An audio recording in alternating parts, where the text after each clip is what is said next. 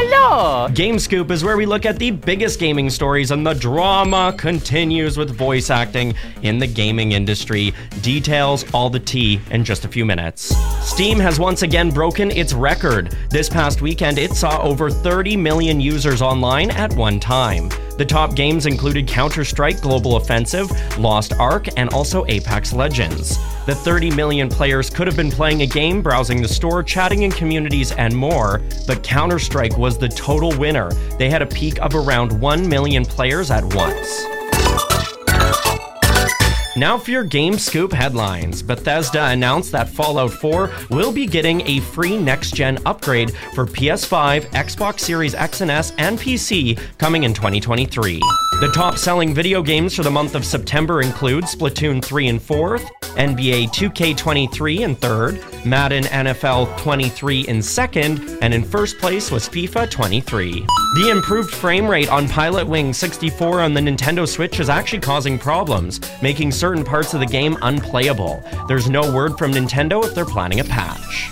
We now have an official release date for the new DualSense Edge for the PS5. The new controller will be out on January 26th. Players of Splatoon 3 are confused and somewhat unhappy online with Nintendo right now. Nintendo announced before Splatoon 3 was released that there would be a special mode coming called Big Run that would appear in the game. With a Splatfest happening in November, there has been nothing planned for Splatoon 3 for the month of October. Nintendo has not announced a Halloween Splatfest or announced the missing Big Run.